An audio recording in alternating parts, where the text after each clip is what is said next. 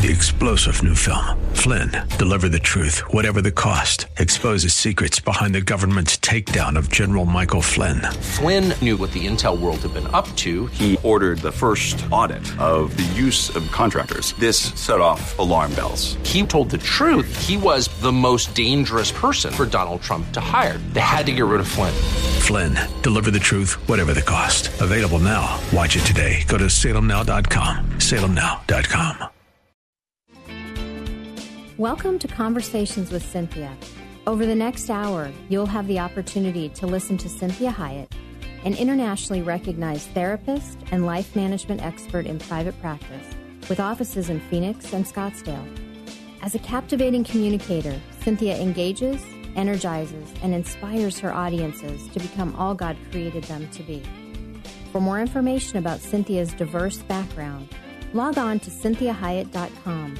That's CynthiaHiett.com. Let the next 60 minutes inspire, motivate, and encourage you to become your own best version. And now, here's Cynthia. Well, good afternoon, and welcome to Conversations with Cynthia. This is Cynthia Hiett, and today we are talking about fight fairly and keep the peace in your relationships. Is it okay to go to bed angry? Well, we're going to talk about 10 dispute diffusers and types of things, for little tips for improving the way that you argue, the way you work out conflict. And so let me give you a scenario. Jane Smith says she and her husband Joe, married 8 years, rarely fight. Well, that doesn't mean there isn't conflict. It's just that she goes on in some sarcastic diatribe, uttering phrases filled with shoulds and woulds and coulds, if only. And then it may turn into, this is like what happened 3 years ago at the Johnson party. And Joe responds like most guys in marriage fights. He hides in the bedroom playing video games or flees the scene. If he's willing to stay and discuss the matter, then he may become so emotionally inflamed that he resorts to, I never do it right. I never say the right thing. You always have a way of turning everything around. What's the point? I'm tired of you attacking me. Which then turns into, I never do anything right. I never say the right thing. I can't compete with you when it comes to words. So have you ever heard these statements? Well, the author of Addicted to Stress, I think her name is Debbie Mandel, she really talks a lot about this, that everyone in relationships argue.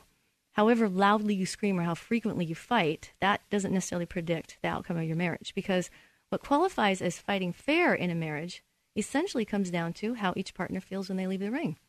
So if both are hardy boxers who love a few rounds in the ring and then they're ready for some makeup sex, that marriage is probably fine. But if people leave the ring bitter and angry and resentful, perhaps it's time to reevaluate. So you either go together to a therapist or a psychologist, or you maybe work on instilling some of these different ways to deal with conflict and hurt feelings and see. So how to keep the peace? Well, here's a combination of experts in the field, as well as many of my own. Here's different ways that people said it and some of the ways that I say it.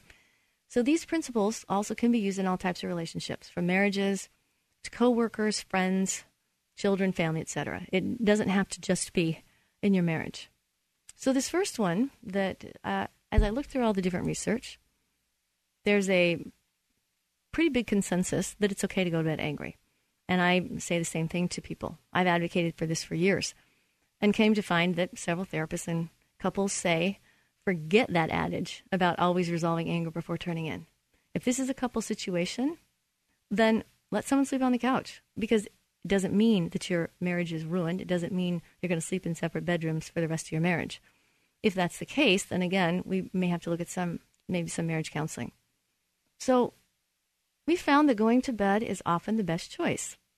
And that's what we, when I say we collectively, many practitioners, have found that this is oftentimes the best choice, because it allows a partner to clear their thoughts, get some sleep, make a date to resume the fight, which might seem a lot less important in the light of day. So we as Christians, though, we have this very famous verse. It's Ephesians 4:26, and it says, in your anger, do not sin.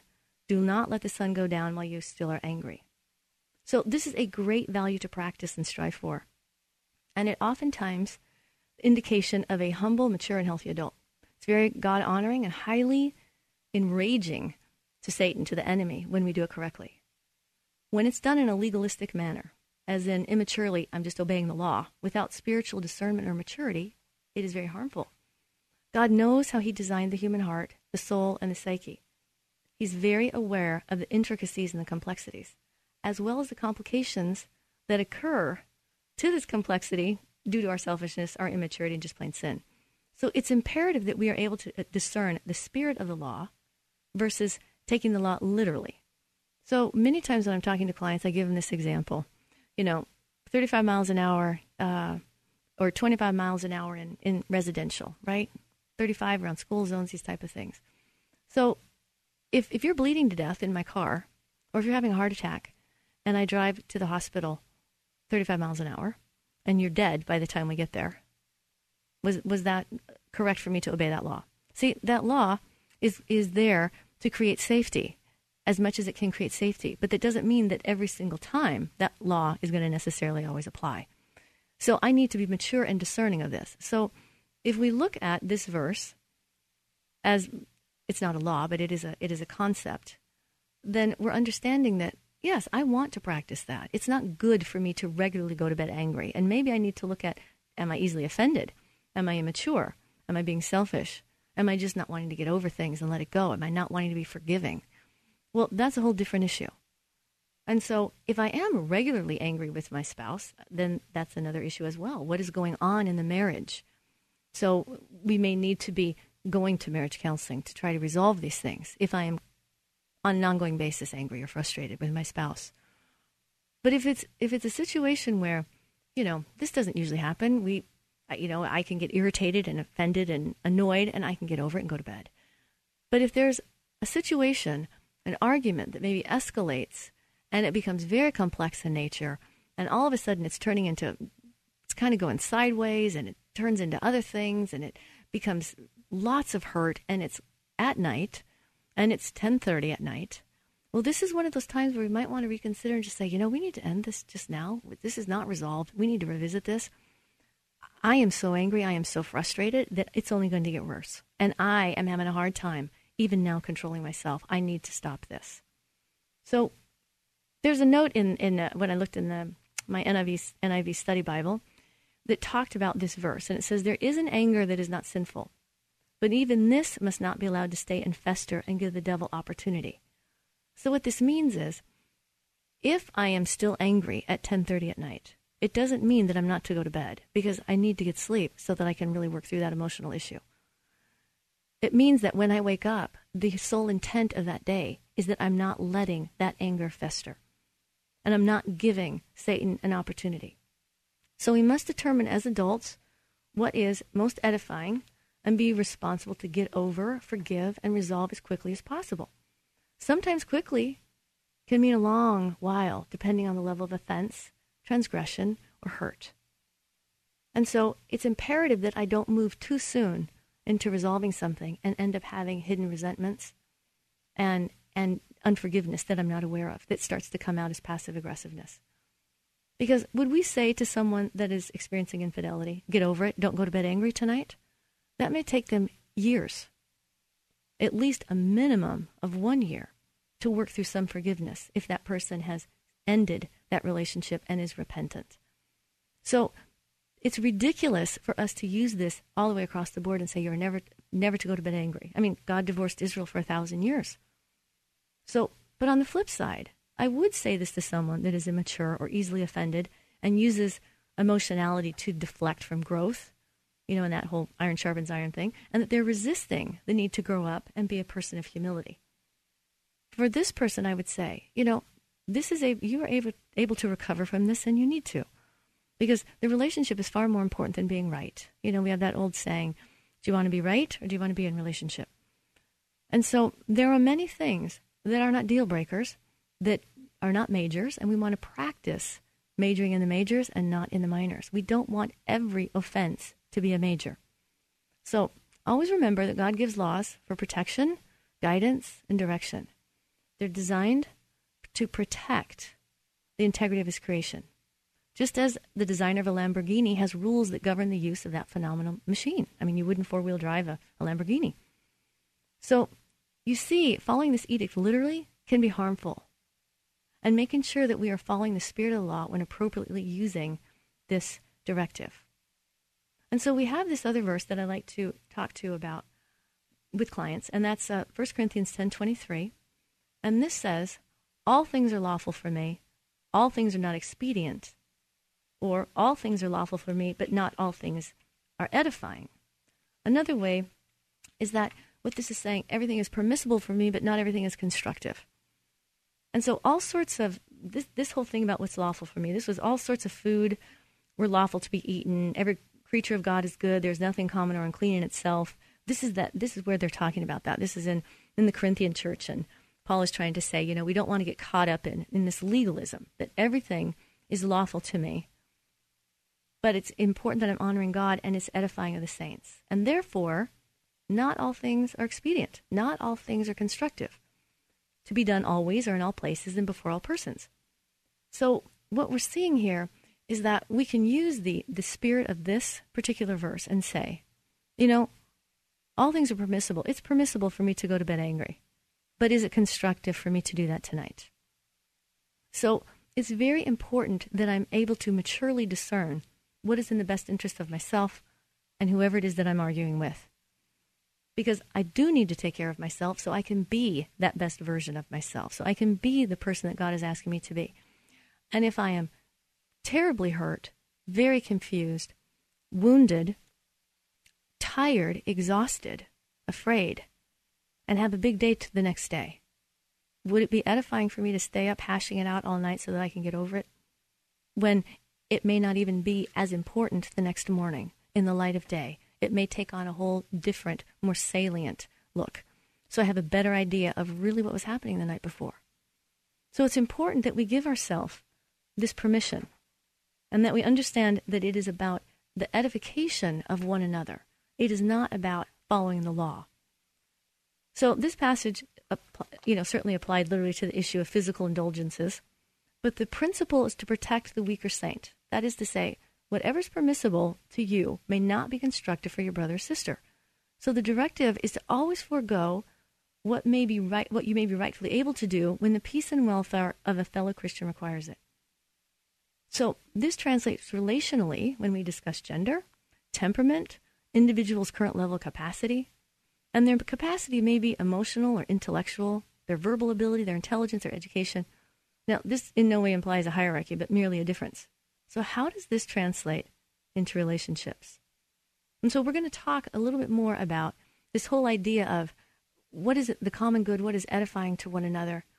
I'm always wanting to protect the weaker. And so sometimes in my relationship with my husband, I'm the weaker one. Sometimes he's the weaker one. But we're wanting to protect that and to edify that relationship so that we can support it and protect it. This is Cynthia Hiett with Conversations with Cynthia. Join me in the next segment while we talk more about, is it okay to go to bed angry?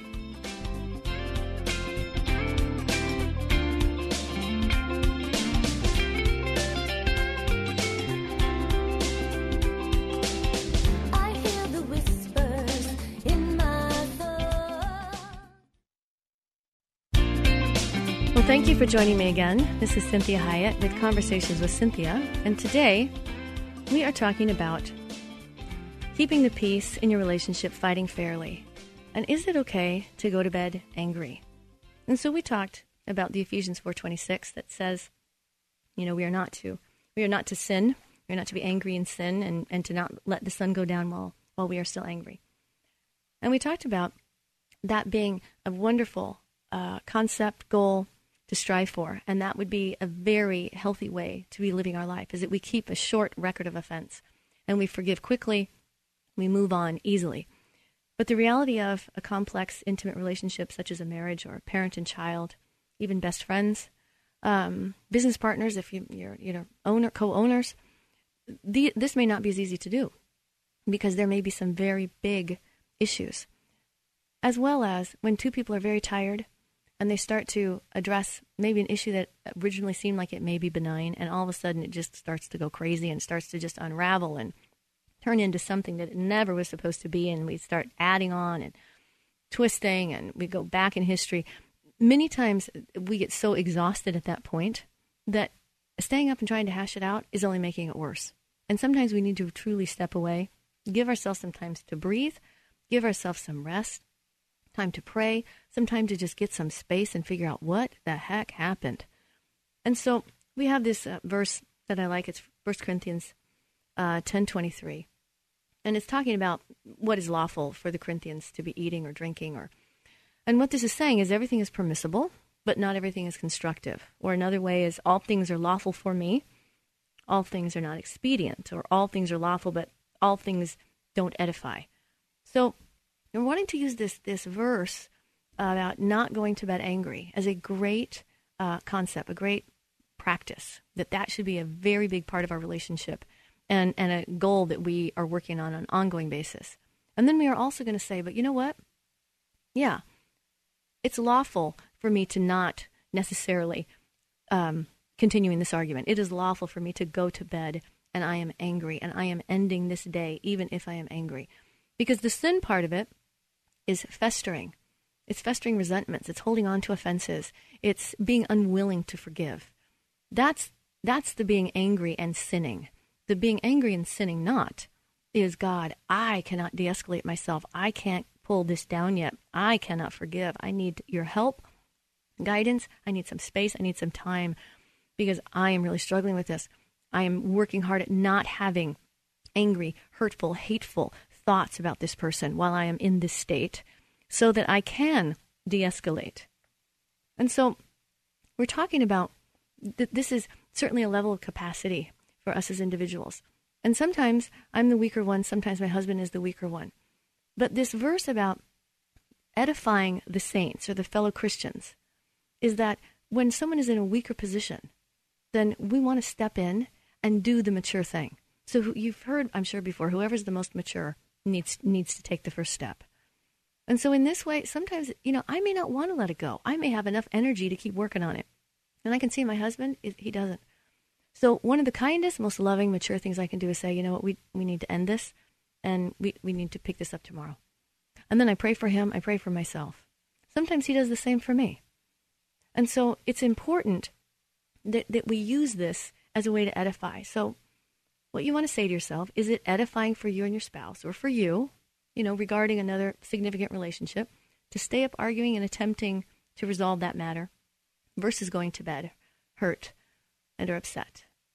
Well, what are some reasons for going to bed angry? I have had this with my husband, and at this moment, I can't believe I can get angry with him. See, I'm writing this. When I was writing this, I think, I can't ever imagine being angry with my husband. I like him a lot. I can't figure out what he would even do that would cause me to be angry. But when it happens, it absolutely happens. He's very easy to get along with, but however, I do get angry. And thankfully, I've given myself permission to go to bed. Because I'm a very passionate person. I'm very precise, very articulate. So I can have a tendency to need pristine clarity. And if I'm tired or hurt or overwhelmed, things can get pretty crazy. So as a Christian, what are some reasons for going to bed angry? Because we don't want to be legalistic. So the first one is, going to bed angry often avoids hidden resentments due to resolving something too quickly. And usually this occurs with the weaker one in the argument, the one that's more tired, the one that doesn't remember the incident, the one that has already gotten beat up all day by somebody else. And so they become tired or overwhelmed. They don't understand completely where the problem lies. And so they give in to peace. And so this is also sometimes a temperament issue, and we have discussed the Myers-Briggs. And we have people that are more feeling-based, people that are more thinking-based. And the thinking-based people are all about truth and justice, right and wrong, facts. They're very precise, very decisive. They don't mind debating, and it's not a struggle for them. Whereas the feeling-based people, they really need harmony. They really need peace. It is very disturbing for them to not be in harmony in their close relationships. They are much more willing to negotiate. They are much more willing to defer, to have peace. And so if we have a thinking person in a relationship and a feeling, the thinking person, if they are not mature or on top of themselves, can bully that feeling person into agreeing with them and saying, yeah, you're right, I messed up. And so it's important that we understand temperament. So if you're in a relationship with a feeling person and you're really trying to hash it out and you're a thinking person, you need to know them well enough to know they're giving up. And that is not going to be good for the overall relationship. They're giving into peace because they just don't want to be angry and upset and in an argument anymore. that will hurt the relationship in the long run. So the other reason they may be giving in is it may be injury. They may have a confidence issue. There may be some codependency. There may be verbal acuity or agility. They just don't like verbalizing and going around and around. Some of this is gender, right? Men get exhausted more quickly in emotional situations than women do. So there are many reasons why somebody might just give in. So what you want to do very much so is avoid that just giving in and giving up, because it destroys the integrity of the relationship. If you see your spouse doing that, or if you feel like you want to do that, what you would want to say is, I feel like I want to give up right now and I just want to give in. And I know that's not right. So I need to end this conversation. I need to go to bed. And that's the easiest way to do that. Or you say for them, I see it in your face. You're wanting to give up. You're wanting to give in. I really want clarity. And so we can do this tomorrow when you have a little bit more energy and you've thought about it and I've thought about it. So what would be another reason that you would give yourself permission to go to bed angry? Well, you may increase the anger and the complications. If you don't, there's more to process and work out later. And so the more that you go at it, the more things are said, the more things that need apologies, the more complicated it becomes, the more difficult it is to heal. It's kind of like the surgeon gives time to rest in between surgery, or he creates too much scar tissue. So it's important that you gauge what's happening in the argument or the conflict. And once it becomes solely emotional and there are no more facts really in it, it's all about, I can't believe you just said it in that tone of voice, or I know that's not what you meant, or we bring up, the past, or we start saying it, these generalizations, the all or nothing, this never works. I never can talk to you about feelings. I try all the time. You never hear me. Once we get in this emotional argument, it is always best to end those quickly, because they only create injury and there is no good information or clarity that's coming from it. So it's imperative that we practice restraint and discipline, and we end it and go to bed. This is Cynthia Hiett with Conversations with Cynthia. Join me again in the next segment while we talk about more reasons to give yourself permission to go to bed angry.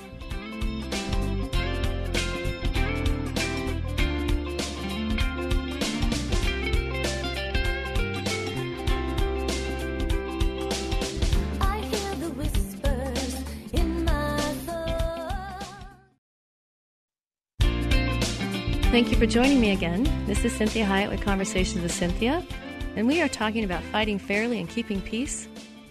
And we are talking about, actually, there are reasons to go to bed angry, and there are good reasons. So we were just saying, one of the reasons is we want to avoid hidden resentments because we've given in too soon to resolve it. The next one is, if we keep going, and it's an emotional argument, which means there really are no facts anymore. It's all generalized statements like, I never can talk to you about this. You never hear my feelings. This never works. Why do I even try? You don't really love me. All these types of things. It just complicates things that much more with that much more to resolve. This is best to end this when people are this tired, this hurt, this worn out and exhausted. Another one, this idea about having an emotional argument versus an issue argument or a content or factual argument. Because these are initiated out of a clear-cut concrete issue. An issue argument is clear-cut. This is something like, we agreed that we wouldn't spend more than $100 without consulting each other. Or we agreed that you would either go to school or get a full-time job. So these are very issue-oriented arguments. Once they veer from that, an emotional argument occurs. And this becomes all about the tone of voice, the implication, the reason behind the assumptions I'm making about why you're saying what you're saying or did what you did or didn't do it.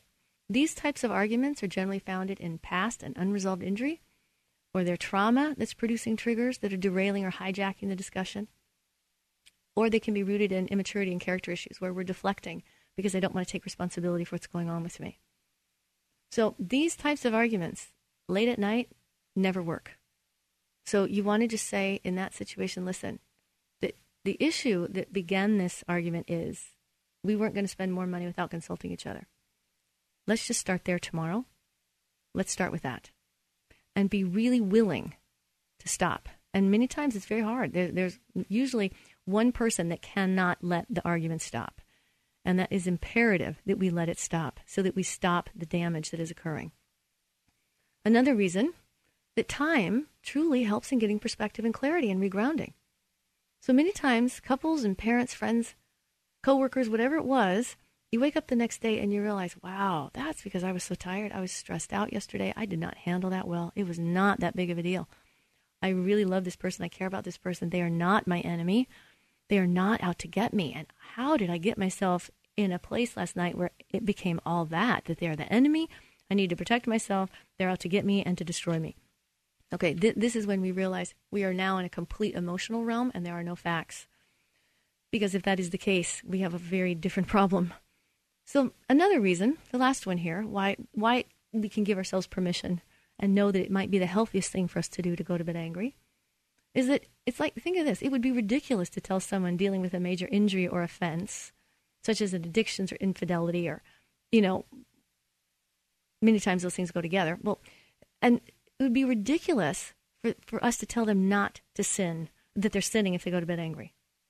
And so it's imperative that you realize, wow, if I'm dealing with something that big, if I have a couple that's working on infidelity, somebody's had an addiction problem that caused maybe huge financial reversals or social embarrassment, public embarrassment, these things take a long time to get over. The sin is if I'm not willing to get over it, if I'm not willing to forgive. Now, that does not always mean we reconcile. Remember, that's a different issue.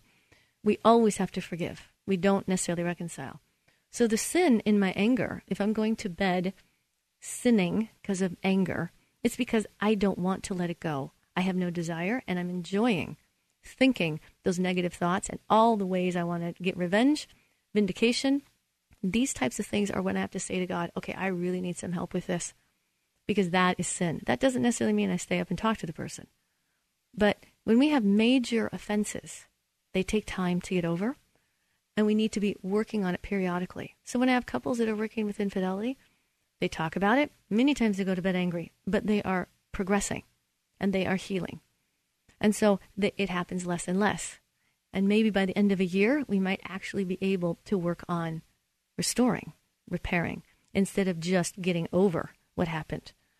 So as we give ourselves permission to do really what is the healthiest thing for the relationship, for the other person, and for myself.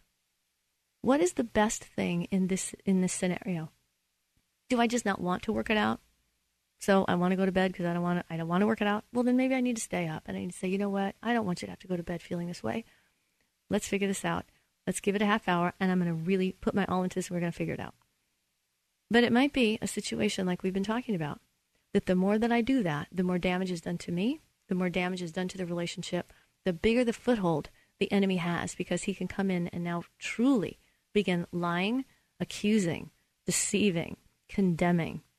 So it's important, as we are gauging where the argument is, where we are at in the argument, what time it is, what our next day looks like, as to whether or not we give ourselves permission to go to bed angry.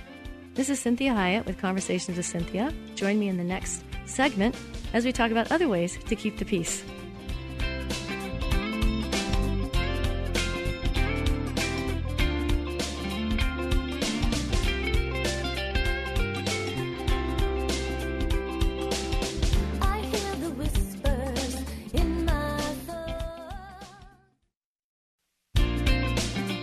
Well, welcome back.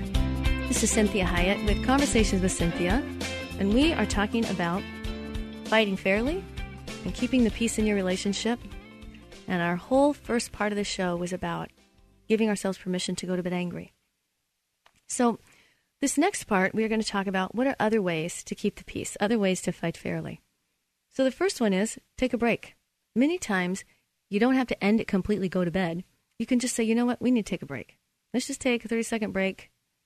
Can really help a couple push the reset button on the fight. Stop, step out of the room, reconnect when everyone's a little calmer. And you can say, you know what, I'm not bailing on this. I am losing control of myself. I am getting so wound up. I'm getting so worked up. I really need to calm myself down, and I keep talking to you. I can't calm down. So I really need to take a break. And I'm not trying to be offensive. I'm not trying to abandon this, but I am not doing well. So I need to stop.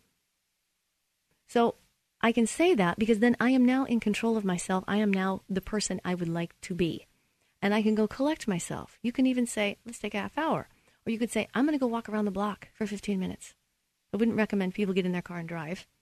But you can go step outside. You can go into another room. Wherever you need to go, just take a break. Try to collect yourself. Get back to what is the point of this argument? What are we really trying to talk about? Not all the offended feelings about how you talk to me or what you said or the way you presented it or the implications. This is where we need to really go back to the beginning and say, why are we talking about this? So the second one that really, really helps is that you own up to your part of the fight. Two things derail intense fights: admitting what you did to get your partner ticked off and expressing empathy to your partner. Now, this can be difficult.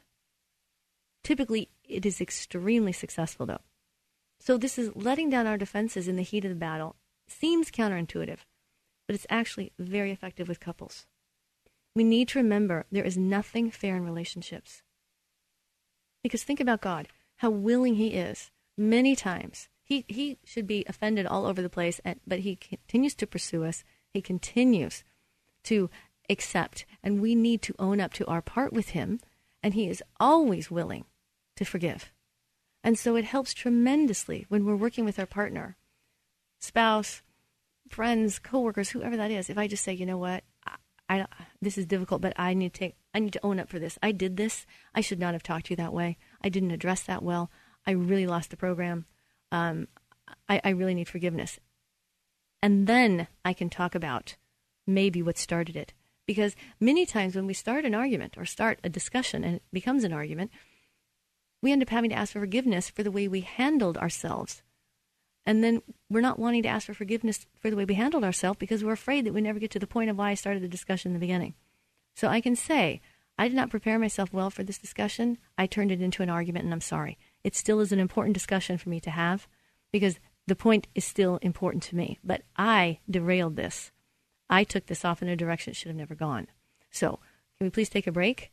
And if you want, we can do this tomorrow. I still need to discuss that, but I need to apologize for how I handled this. Another great way is that I find humor. If you find the humor, it very much helps to de-escalate. So couples need to rely on the ability to detach, to get beyond the moment, the emotion. So can we lighten this up somehow? How serious is this? Is this just an emotional reaction? Is the relationship really this fragile? Am I just tired and frustrated with life, and as a result, I have little capacity or reserves for this interaction? So is it a major? Do I need to table it to a time that is more conducive to success? Or is it a minor that I just need to get past it and start over and do the reset button? So many times, you have to be careful with humor because it can also be, ill-timed that can cause more upset. And you have to be careful. Usually, if you find humor in yourself, that you laugh at yourself or whatever it is you do, and you say, wow, that's a bonehead move I just did. I'm an idiot. What was I thinking? I'm sorry, I was dumb. Then immediately that person is going to de-escalate as well. So another one, shut up and touch. Sometimes there's a point where discussing the matter doesn't help. Sometimes it helps to just reach out and touch somebody. Even if it's a friend, your child, or a partner, sometimes we just need to hold a hand, touch a shoulder, give a hug. So it doesn't mean that you move in and hug somebody so that you stop them from talking, okay?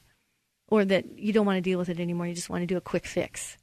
What it means is this moment of affection, this type of touch is that I am going to stop talking and I'm just going to hold that hand as a gesture of saying, I'm still on the same side. I'm trying not to be the enemy. I'm trying to make a connection because I can't verbally connect with you. It doesn't mean I'm trying to have sex or something like that. It means that I still love you. You're still important to me. I know you're hurt. I know I'm a part of you being hurt.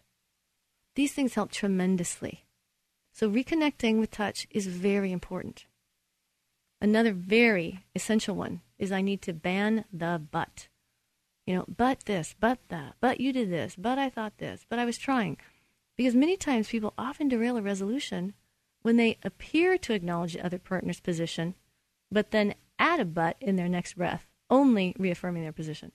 For example, I understand why you didn't pick up the dishes, but I'm tired of feeling like the maid. Or, I'm sorry that hurt your feelings, but you were so thoughtless and insensitive to me. You know how much that bugs me.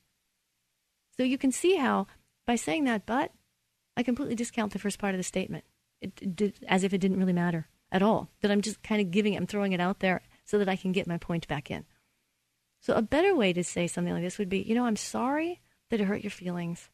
I know I did not respond to you in a healthy manner. Can I explain why I lost the program? And that would be saying, I understand why you didn't pick up the dishes. Can I explain why that is so hurtful to me? So that's very different than, but I'm tired of feeling like the maid. So this then justifies that, yes, I reacted poorly, or that wasn't a helpful statement. That really didn't give you any support at all. And I want to re-clarify what my feelings are about this versus attacking you. So then again, the next one is very important. This is, remember what's important. The relationship. In relationship with any individual, it's always a triune. There's me, there's the other person, and then there's the relationship. This means if it's a friendship, it's me, my friend, and the friendship. If it's my children, it's me, my child, and our relationship. If it's my spouse or partner, it's me, my spouse, and our marriage or union. Which is we always include God in that triune. That it's me, my husband, and God. That relationship is that triune. That holds that triune.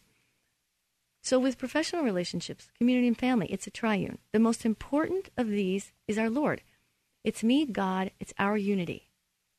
And so we soon realized there is more than two beings in the relationship. In fact, we actually have three. So as a result, we have to take care of all three. Now, it's amazing the sanctity and pervasiveness of the Trinity in God's creation. So I first want to say, okay, I do need to do good self-care. And I know I beat that one to death many times on this show. But we do have good self-care. Then I want to also care for the other. More than anything, I want to care about that relationship. The relationship in and of itself is a huge part of this. So I don't want to just get where we are on opposite sides of the street. We are on this same position with one another. And so it's important that I protect that position and that I take it seriously. Another one is very important to stop using generalities. These are all or nothing statements such as, I never say it right, or you never listen to me, as well as, I always have to address this, or I always feel this way when I'm around you. Every time I try to talk to you. So similar non sequiturs are those that sound like, you hate me, I'm not as smart as you, you've never loved me, and this will never work. So if this is coming from an adult, what you're hearing is pain of an adolescent part of them. Because adolescents always think in all or nothing, and they usually feel at a great disadvantage in any confrontation or argument unless they employ these non sequiturs.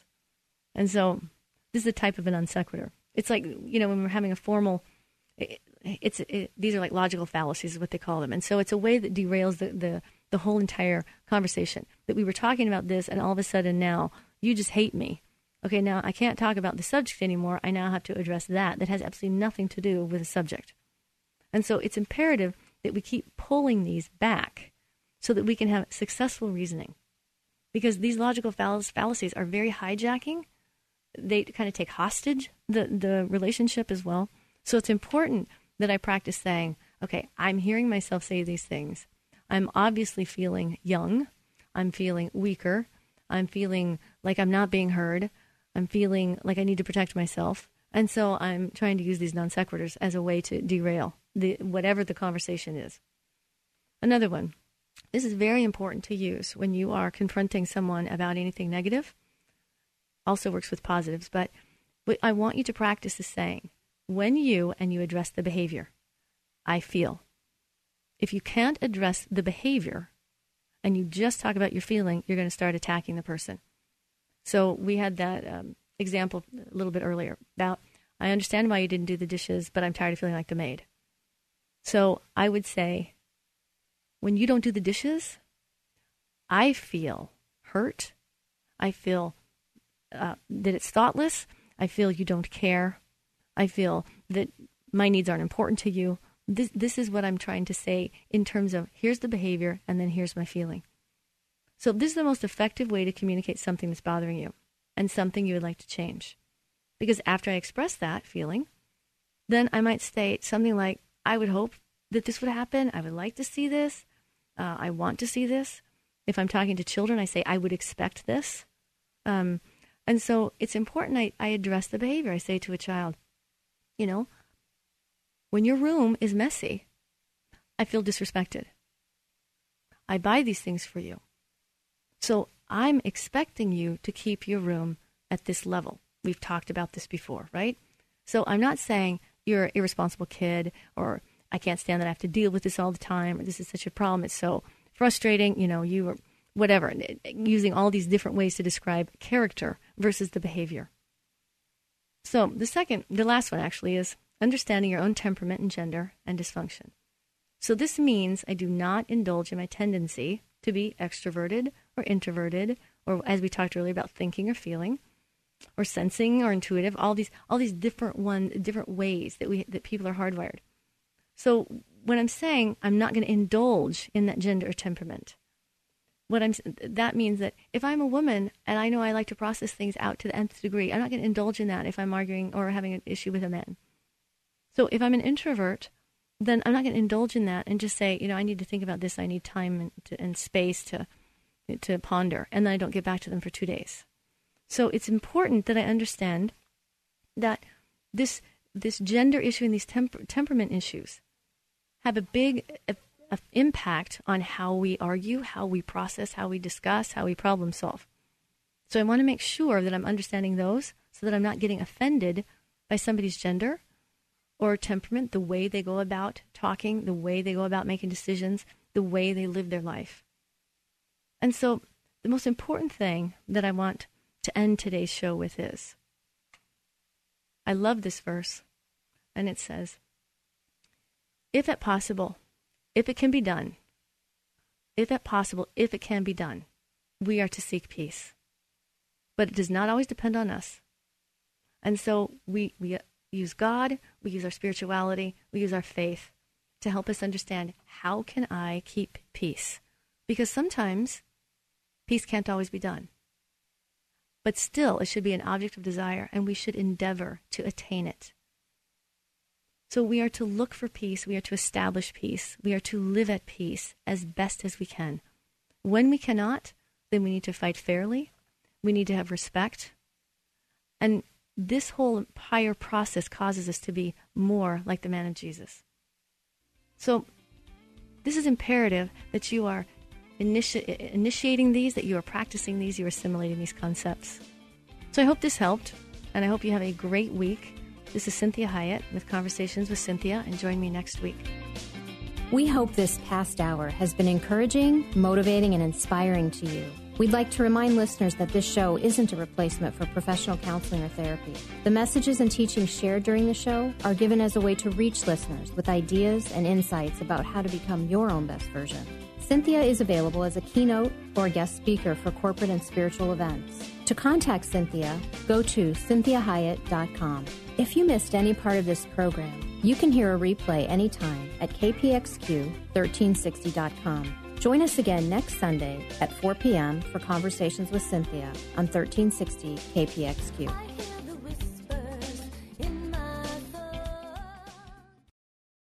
3-star General Michael J. Flynn, head of the Pentagon Intelligence Agency, knew all the government's dirty secrets. He was one of the most respected generals in the military. Flynn knew what the intel world had been up to. He understood its funding. He ordered the first audit of the use of contractors. This set off alarm bells.